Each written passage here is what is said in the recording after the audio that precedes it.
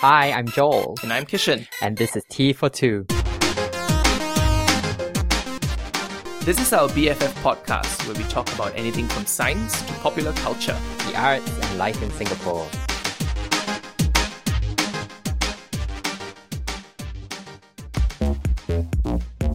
Hello everyone, it's me, Joel. I'm a playwright and performer. And I'm Kishan, a science educator. And welcome back to our best friend podcast, Tea for Two. Before we go straight into it, I think we want to say thank you for everyone who listened to episode 1. There were like 120 views and it just blew our minds. So thank you so much. Yeah, because we thought like it'd be just the two of us, right? And now we have a small little audience. I know. And we've prepared a very, very nice episode for you today. So thanks for coming back, and we hope the return trip was worth it. Well, before we get into things, how are you, Kishan?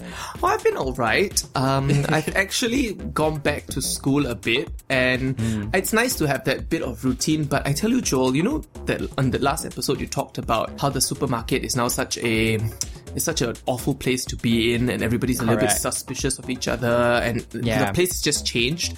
I feel the same way about school. It's such a weird place to be in now that I could not wait to leave, and it made me a bit sad. Yeah. I mean, I don't know, like I've actually been kind of enjoying the tranquility of the stay-home life a little bit. I'm not going to lie. Yeah. And it's like it's exactly as my mother put it over dinner the other day, right? Like, you know, she has this way of trotting out these unexpected pearls of wisdom. So there we were sitting in front of the TV during dinner, and then she suddenly goes very quiet and then looks straight in front of her very intently and then goes, actually, life like this is very simple, huh? And then I just had to like wow. I had to recoil in the wisdom and go like, wow, Dolly, you've done it again. Just like another profound well done, truism. Auntie Dolly. The thing is, my mom is like a frontline healthcare worker. Oh yeah, that's so she right. works as a nurse in a hospital, right? So it's like, if she thinks life is simple, I don't know what the rest of us are going through right now.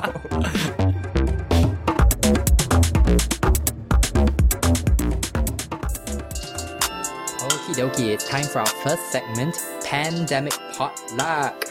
There's always too much bihun at the potluck. And Auntie Shirley's rendang looks suspiciously store-bought. And how much do you wish you could put some vodka in the almond lychee dessert? Pandemic Potluck is the segment in which we each bring something to the table for discussion that's somehow or another drawn from our lives under the pandemic, which, let's face it, is whatever the fuck we want to talk about. Alright, Joel, so what are you bringing to the table today for Pandemic Potluck? Beef bourguignon. Wow, I cannot eat like more food. You know how to eat or not? I Hindu. Oh, sorry.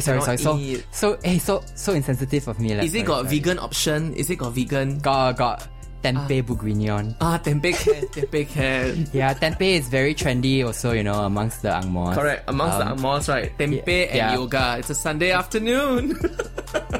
I mean, that's such a clumsy segue into what I actually want to talk about.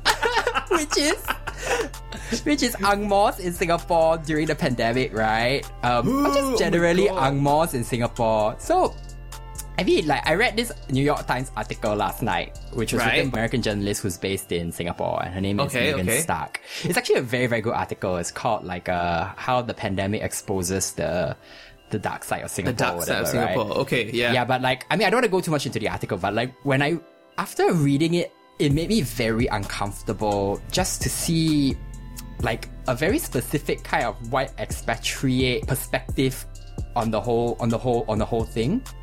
Is it the Robertson Quay white people? Is that what you're talking about? For sure. It's I mean, she doesn't mention it specifically, but then obviously that came up, right? That thing where like on a sunny weekend, like a bunch of like white expatriates in Singapore's most notorious white enclave, Robertson Quay, were photographed just having a grand old time, some of them without their masks, drinking beers by the river in full kind of disregard.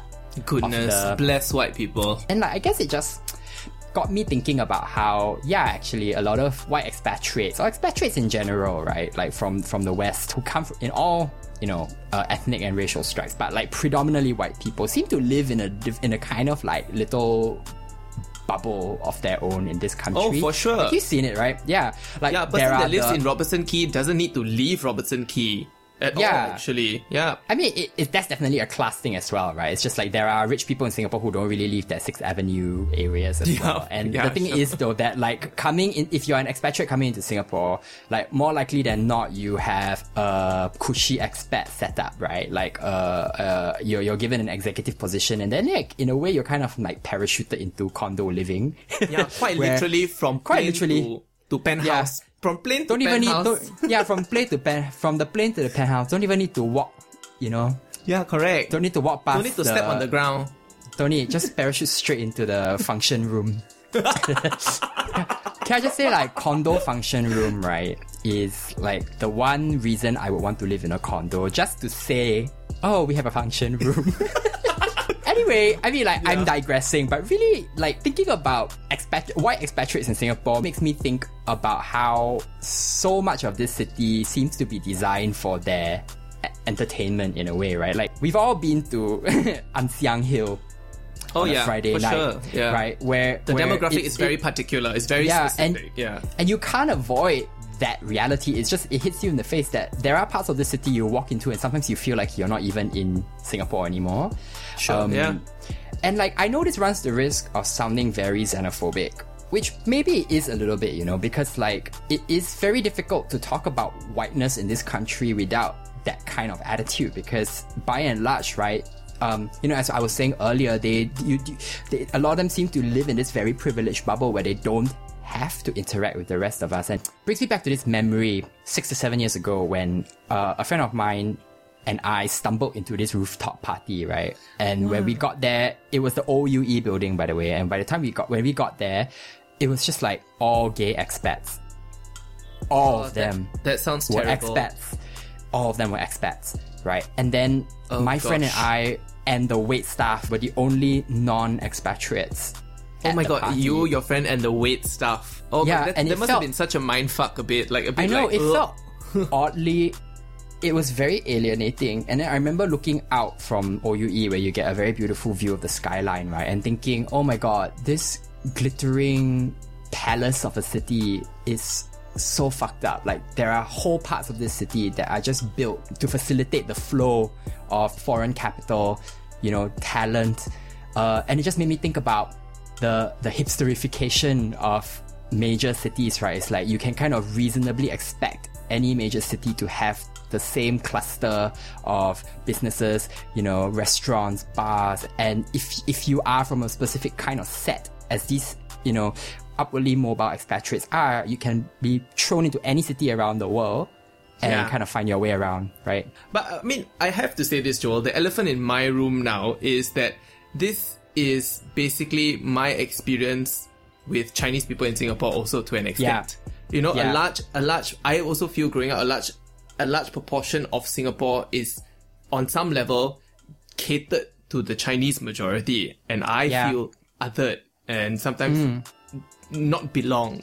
You know, not to take away from the conversation of no, Kishan, by all means take away from that conversation, because I think it's very important. It's like when I moved to the UK and suddenly had to deal with white nonsense, right? And I became very conscious about how easy it would be to jump on the bandwagon and go, oh, race, you know, as if, you know, race was never a factor prior to my moving to the UK. A lot of Chinese people who move abroad, you know, and deal with like racism for the first time suddenly act as if it's like a novel experience, when actually we in this country are so, you know, guilty. Chinese Singaporeans in this country are so guilty of like, you know, paying it on towards other people. Yeah, right? correct. And the one thing that I hate hearing all the time is that I don't see race, and I hear it all the time from Chinese people. It's like, oh no, I don't see race, I'm colorblind, I'm not racist. I'm like, no, I think you really need to see race. I think the interesting thing though is that whiteness is a global phenomenon, right? You know, whiteness reaches all over the world, you know, through culture and everything, and we all deal with it. And then especially like us as a former British colony, right? We have this kind of historical it's everywhere. Hangover. Sure. So right, okay, there's an interesting thing where our friends and I were discussing this whole Robert Senkey situation that we talked about earlier, right? And then like one of our friends pointed out this comment on the news article, which was like, wow, this 71-year-old man flout rules, then so quickly they tangkap him. This Angmo, like, no consequences like that. Why are the police scared to talk to the Angmo, is it? I don't know. I mean, obviously it was a bit flippant, right? But like it landed on something quite true, didn't it? There is some truth there, sis. There is really some truth there. I mean, growing up, I found talking to white people a bit scary, intimidating even, because they just had something about them, or at least I thought they had something about them, like this air of confidence that you just cannot touch and that dwarfed you. Right? It's like you walk up to a white person and then all your hang-ups about the inferiority of your culture in relation to theirs flare up, right? And it kind of, and then like it's things like, oh shit, like, is my English good enough? Am I going to embarrass myself when I talk to them? Correct, whatever, right? And also, like, if you are talking to an Angmo, right, you are always in their turf. Because where are the Angmos? They're in an enclave. Robertson Quay la, Ann Siang Hill la, in places that you possibly already don't feel that you belong. Oh god. You know? Me and my friends were in a 7-Eleven, like, when we went out clubbing, we were buying more drinks at the 7-Eleven or whatever, and this, like, white dude comes up to us, and I kid you not, says, ni hao. Oh my god. He says ni hao. It's like, okay, like, I know I sound like one of those the online citizen xenophobes right now, right? But it's really like, oh my god, this is our country leh. And then my friend who had studied in the UK and had dealt with this before just said something like, go away, or just kept quiet or something. And then like the guy just kept going, it's like, what's wrong with you? I'm trying to be friendly. And then are you serious? It's like, wow. Really, it's like, if you do this to me in if you do this to me in London, okay lah, whatever, right? I mean, even then it's even then it's a problem. Already, somehow, there's a problem. Somehow to do it in this country, it's like, don't. Please don't. What's wrong with you? Going back to the article that I started with, I think my main problem with it was that, like, the writer, although very insightful and so on the money about a lot of the ways in which this pandemic has exposed the cracks in our society, doesn't seem to interrogate her own position within Singapore society. She talks about how this pandemic has exposed two cities, right? Which is, all these, exploited migrant workers and the rest of us. But I'm like, no, girl. There are many cities, and you are really in a city of your own if you think about it. Yeah. In the article, I think she just put two, right? It's just migrant workers. Yeah, and it was just that kind of lack of awareness of her own insider status within a very specific community, I think, was what made me very uncomfortable, and then engendered this entire rant, right? I want to end this segment on two notes, right? First note is, to all our Angmo friends, we love you. I mean, like, the fact that we are friends means you're one of the better ones. Correct, correct. So keep up the good work. Keep up the good work. Correct. Chop approve. And the second note is my favorite Angmo in Singapore story, right?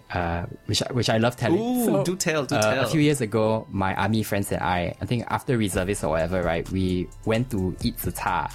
And then we went to this very popular zi cha restaurant, and it was very crowded. And then the auntie who was managing the queue, right, like, was just so flustered. And she was like, y'all go sit there, very busy. I'll come to you. You take a menu, then you look, and then you wait. Now very busy. And then she's like, it's the typical zi cha auntie, she's like octopusing all around, right? And then this middle-aged white man turns up, and then he goes up to her, and then she was like, you could tell that she was a bit flustered by the encounter because her English not very good, right? So and then she was like, sir, you go sit down, wait for your turn or whatever, right?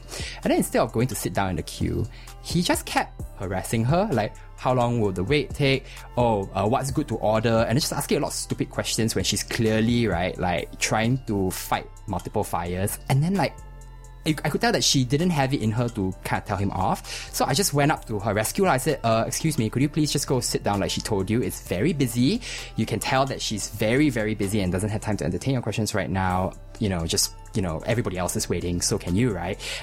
And then he turns to me and he's livid, right? Just like fucking livid. And he looks at me, he says, don't you dare talk to me like that. I'm educated, I'm educated. I know, right? What? Educated leh. Sis is educated. I was like, what? I don't understand. What a strange comeback. No, obviously, I'm educated. Like, I'm not one of the rest. Yeah, obviously Miss Ting is trying to say, like, I'm not like the other girls, right? But, like, I tell you, right, sometimes when you deal with this kind of things, the best thing to do is how I responded, which is, I looked at the son of a bitch in the face and I laughed. Alright, Kishan, you had something very juicy you want to share with us today. Sex buddies. Ooh. Oh yeah, you heard right. Sex buddies. No sex, please. We are a former British colony. So basically what the Dutch government is proposing is that it's for single people to go out and find a sex buddy during this corona times to let off a little bit of steam. Now this started apparently because people were very upset, specifically the younger people were very upset during their lockdown where they were not allowed to go out and mix around with people and find people to hook up with. And the government finally relented and said, you know what, sex is a basic human need, and so we're just going to lean into it and we're going to give you directions on how you should go about and find a sex buddy. And Joel, let me tell you, I went onto the website. Maybe this is a government website. Yeah, it's the government website. And I translated everything, and I tell you there are some choice sentences in there that I am duty bound to share. Oh my God. They talked about how you can be intimate with someone, and there are 3 ways you can be intimate with someone. The first is to be intimate with someone that is at home with you. You know, so your partner that's at home with you, this is the best way to be intimate with someone. Make sure, firstly, that the person is not sick and that you are not sick.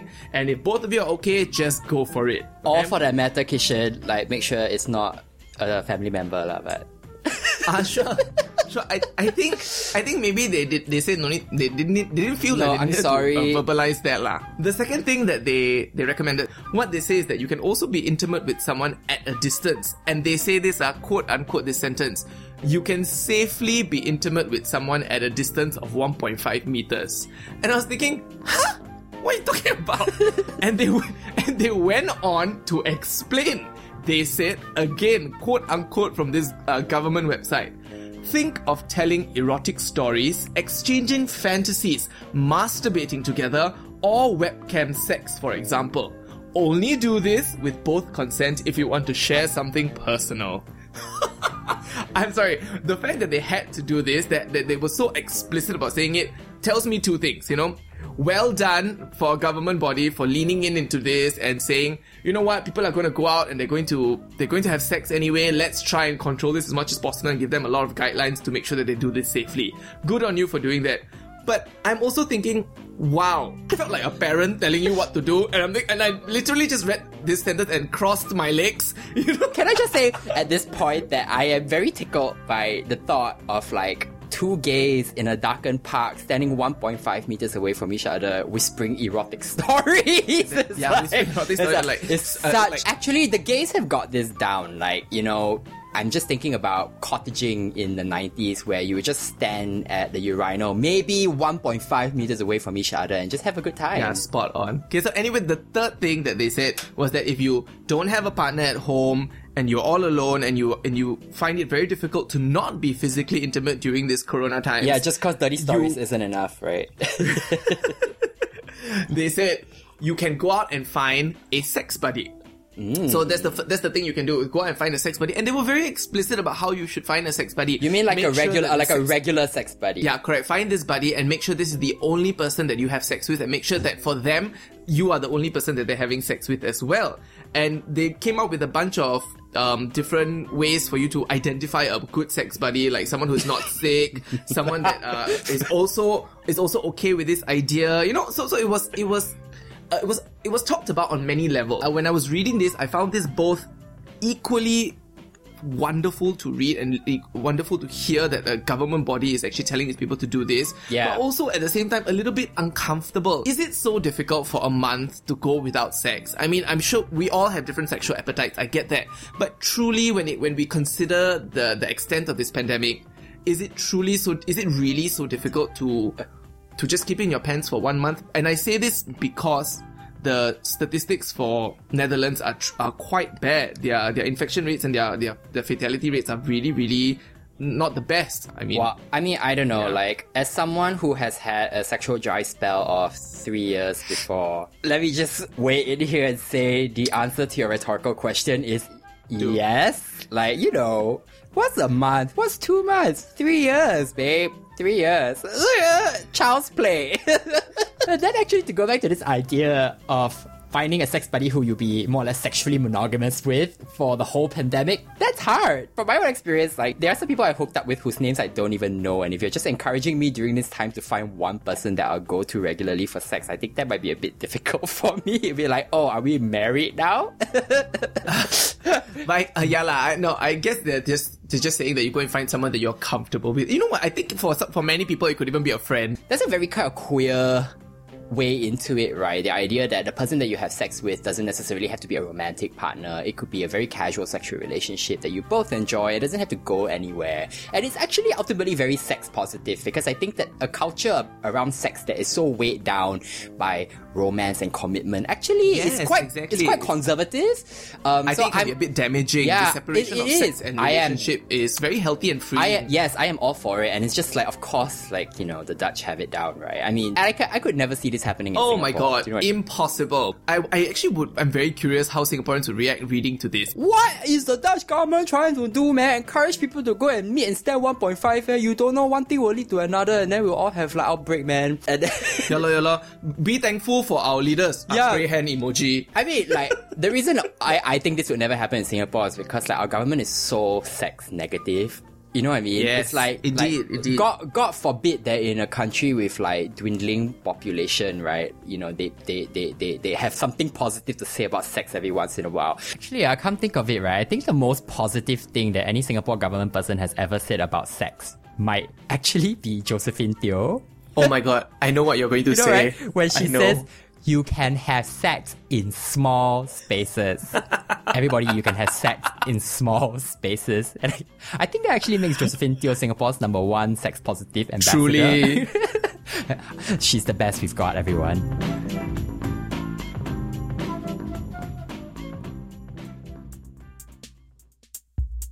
Time to move on to lukewarm takes. Now, in this segment, two elder millennials will be giving their 2 cents worth on something that's been having a bit of a moment on the internet.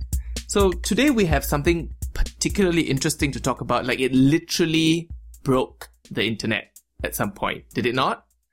Wait, sorry, I'm just taking a sip of my potent libation because this lukewarm take is gonna take a lot out of me. One sec. Alright. On today's lukewarm take, we are discussing the pop sensation known as Adele. Well, what exactly happened was I think it was a few weeks ago now, Adele, after a hiatus of what felt like a century, right?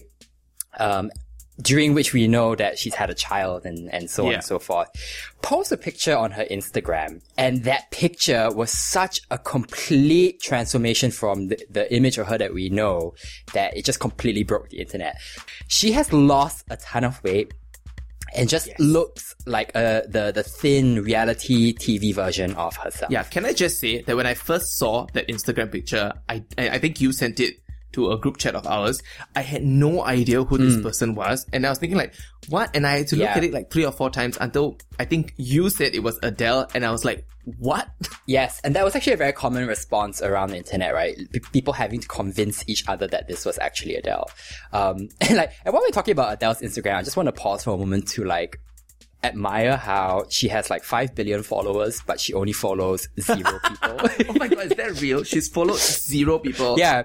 Anyway, I just want to preface this segment by saying that I have some reservations about even talking about this at all, because I think that women in media, entertainment, the arts, whatever, in public life are so disproportionately critiqued for their appearance in a way that their male counterparts never are, that it makes me think a lot about wading into a discussion in any form about a woman's appearance. I understand that, right? yeah. But that said, I think I do think that the reaction to her weight loss is very interesting, and it tells us a lot about the kind of culture that we live in that makes a lot of judgments about women's bodies, about fat bodies, about bodies in general. The TLDR for this section, if you want to skip like a very long Joel Tan diatribe on the subject, is... Yeah, by the way, if you're Joel Tan's friends, I think you can fast forward 15 minutes. The TLDR for this section is, it's a woman's body, it's Adele's body, she can do whatever the fuck she wants with it without judgment, good or bad. That said, let's get into it, right?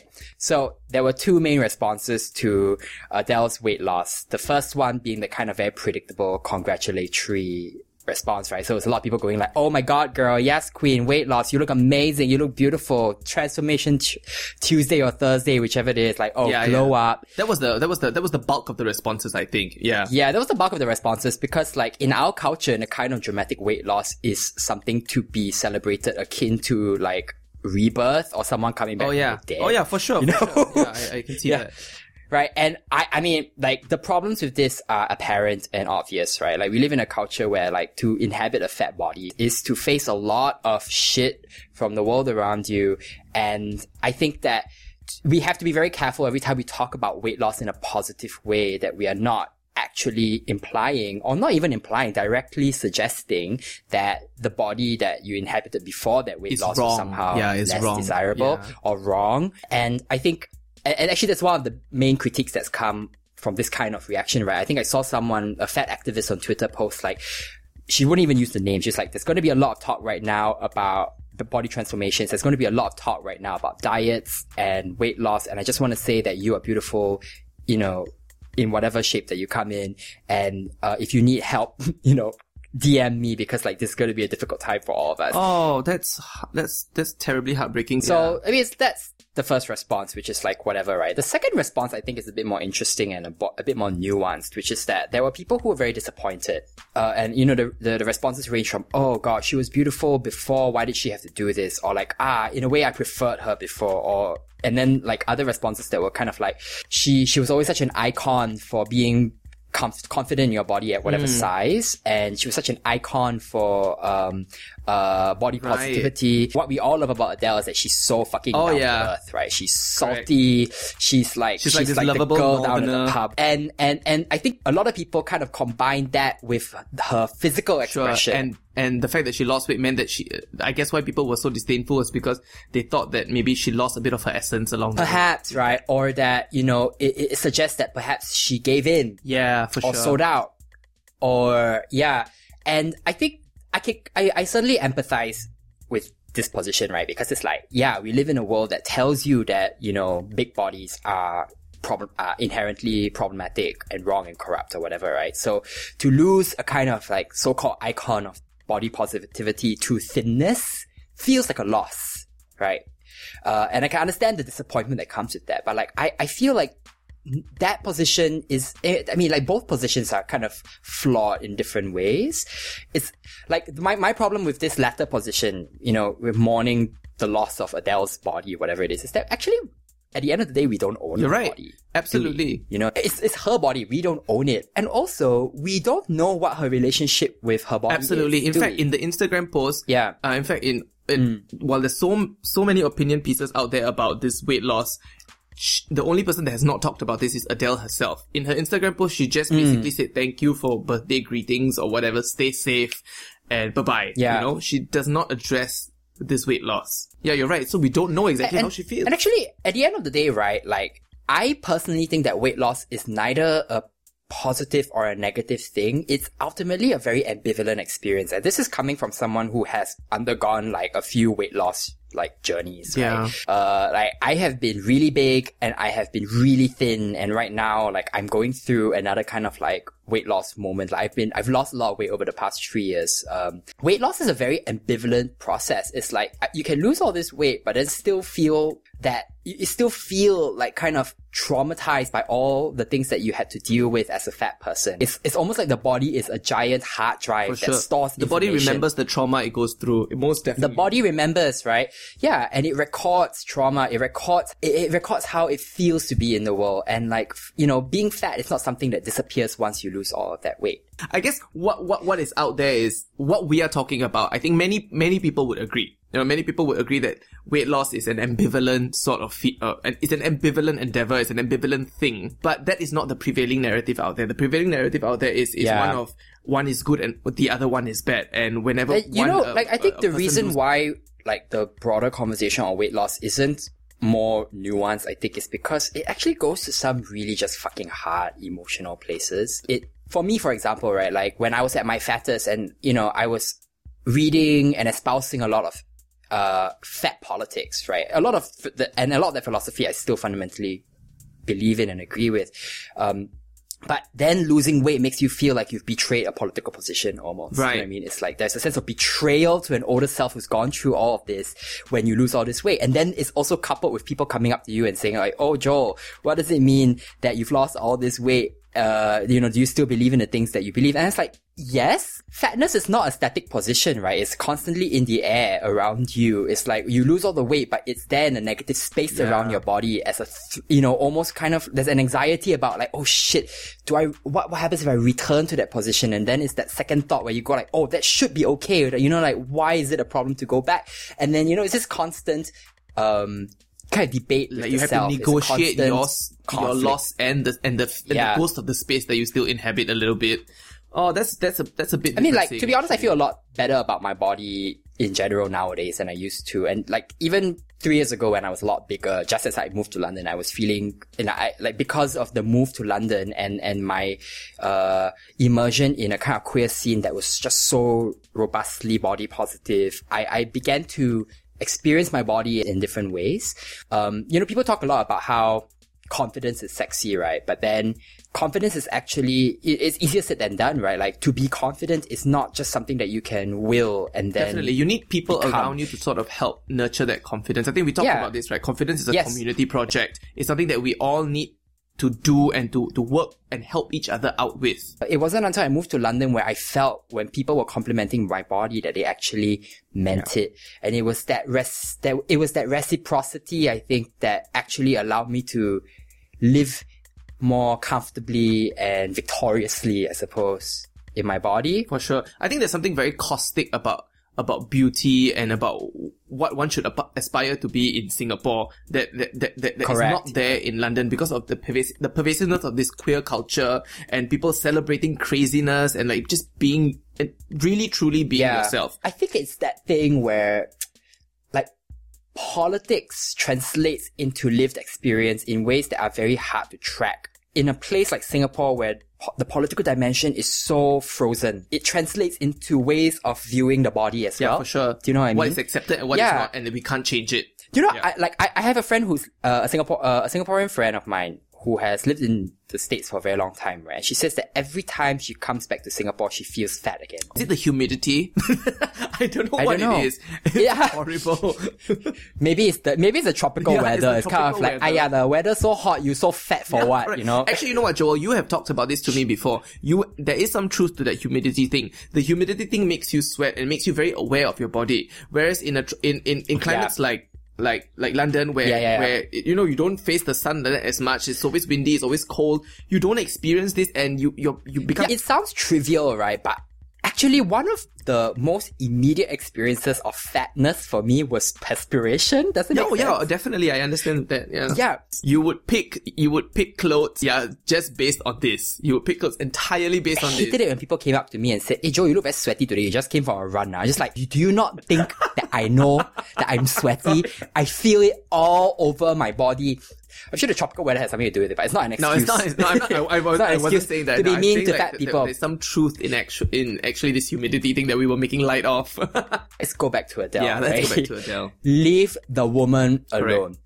It's her body. That's basically she can do whatever the fuck she wants with it. Whatever the fuck she wants. It's her body. Women can do whatever the fuck they want with their bodies without judgment, good or bad. And that is the tea. Yeah, that is the tea.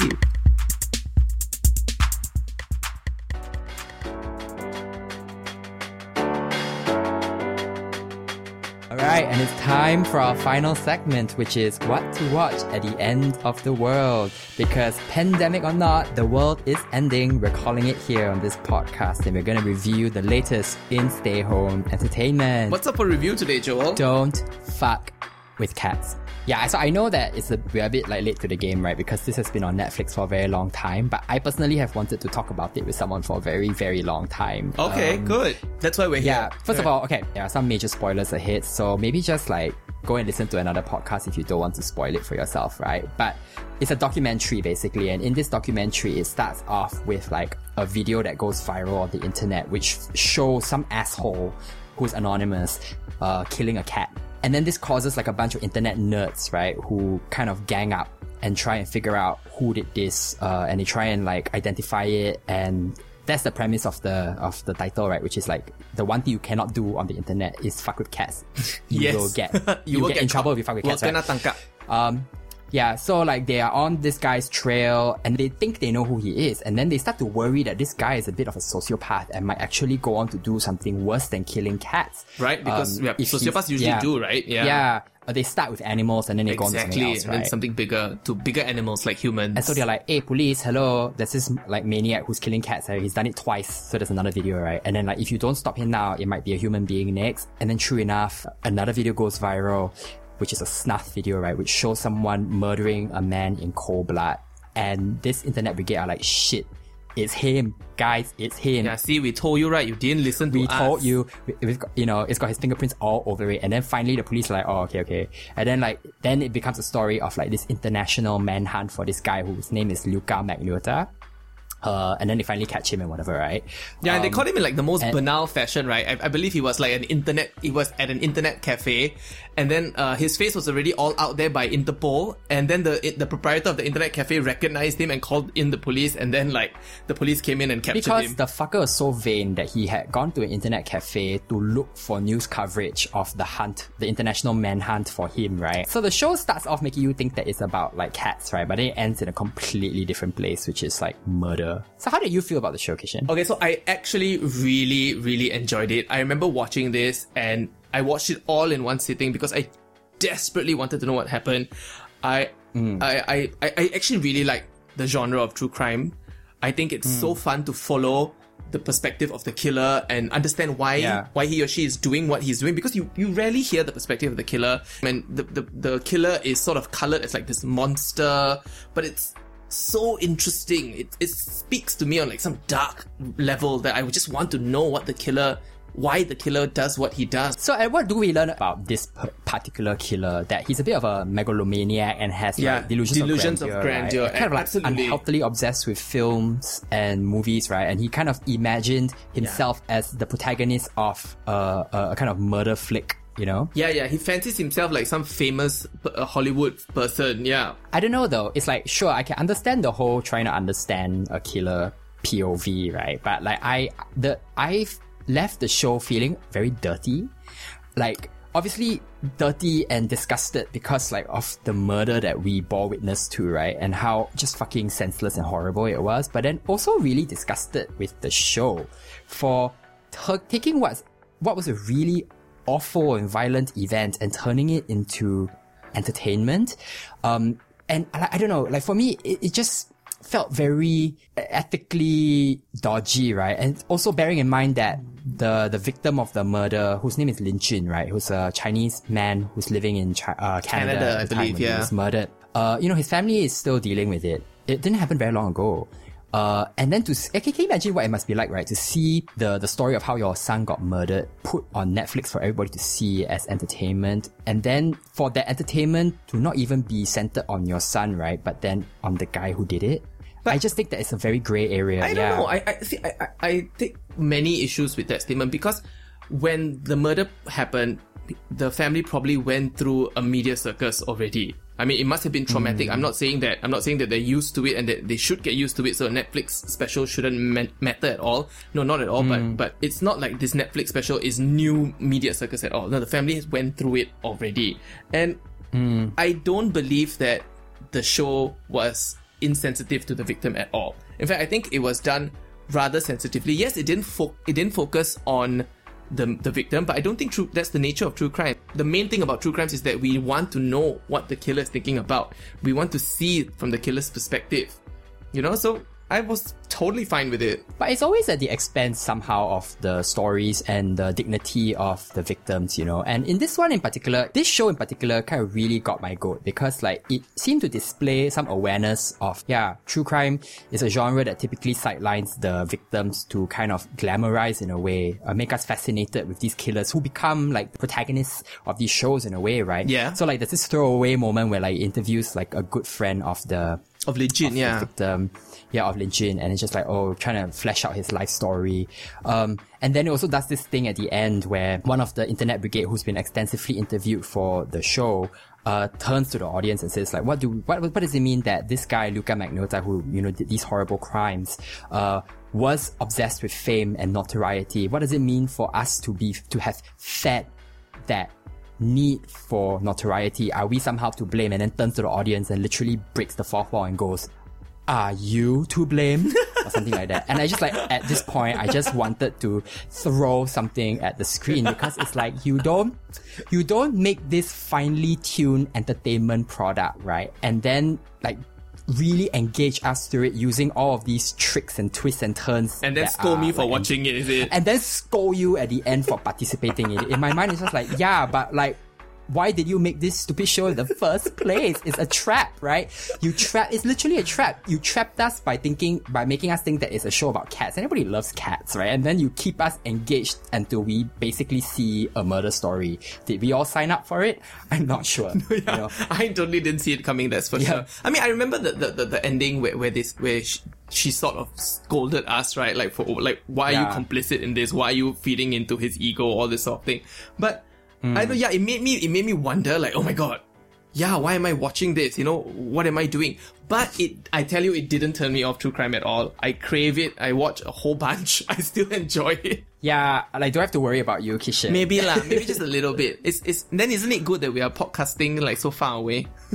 Yeah, like, I think I want to continue socially distancing from you. Yeah, bless this pandemic times. Yeah, next time when the newspaper interview me, I'll say, yeah, Kishan was very robust. Yeah, he was certainly a character. No, I had nothing to do with it. Yeah.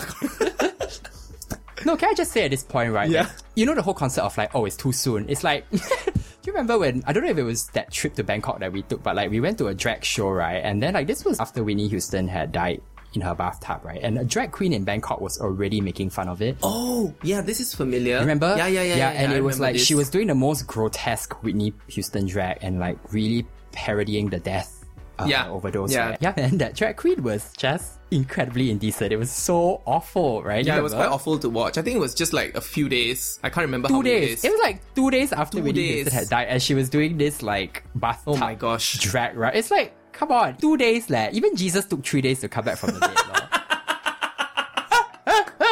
It's so good. So, like, we have decency enough to stay away from telling these stories in an entertaining way when it's like someone like Whitney Houston. But why is it that this murder, it's like, when are we removed enough from it to be able to tell it in an entertaining fashion? That's my question. But I think it's a very different thing, because that drag performance was truly was horrendous to watch. But here, is it truly different? I think it's truly different. Because I don't think it's that different. Really? No.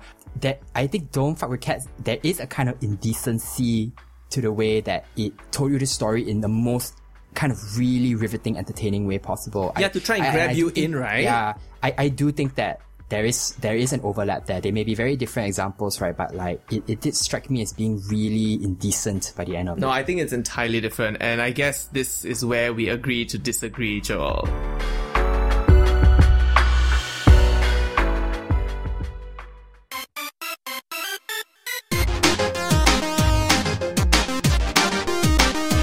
The end of our second episode. Aww. If you stuck around, thank you so much, mysterious listeners, the plural, for sticking around all the way to the end. That is quite an accomplishment, right? Like, I do recognize that asking people to stay tuned for like 40 plus minutes is quite an ask. And if you've made it to this point, like, what can I say except God bless you? Yeah, God bless you. Guan Yin bless you. Like, non-denominational, like, power of the universe bless you. Yeah, correct. It's true. So I'm just going to leave you all with some words of wisdom. Be kind to yourself and the people around you, and have a victorious week ahead. This has been Kishan signing off. And this has been Joel. Thank you very much, and see you next time. Bye-bye.